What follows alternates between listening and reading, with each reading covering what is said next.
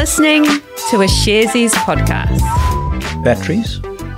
Looking at it actively. Really interested in the fact that you're looking at a 100 megawatt battery at Glenbrook. What's that about? So batteries, it's a really interesting discussion. They are a technology of the future. I put up a graph that showed the dramatic increase in volatility in the market since 2019. That's only going to get worse.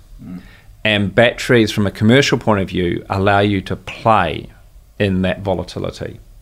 And to provide surety over the peaking periods in particular to protect your risk position as a company. The reason Glenbrook's a great site is, number one, is because of the steel mill. It's got great transmission in and out. So it's a great connection opportunity, but it's also close to the major source of load in this country, which is Auckland City. And so that makes a great location. What about solar? You got any solar investments coming? Seems to be a massive appetite from residential consumers to go solar, but Contact does not seem to be an area that you want to play. So it's two aspects to that question. One is, yes, obviously we're looking at Christchurch Airport, Kowhai Park project, 150 megawatt solar project. We see solar in New Zealand as being a niche, despite the outstanding weather we have at the moment.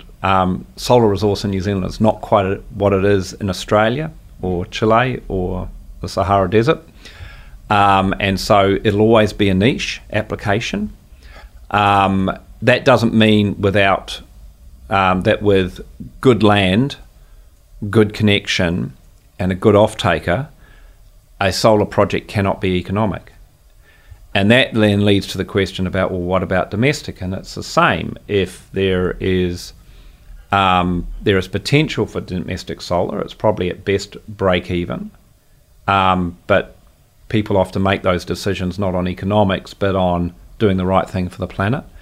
Where we see ourselves playing in that is at the integration layer, is providing the smarts that allow people to get the most out of their solar, their battery, their electric charging, their hot water heating, not necessarily putting in the hot water heater, the battery and the solar ourselves, but that integration layer we actually see as facilitating that is where the value is.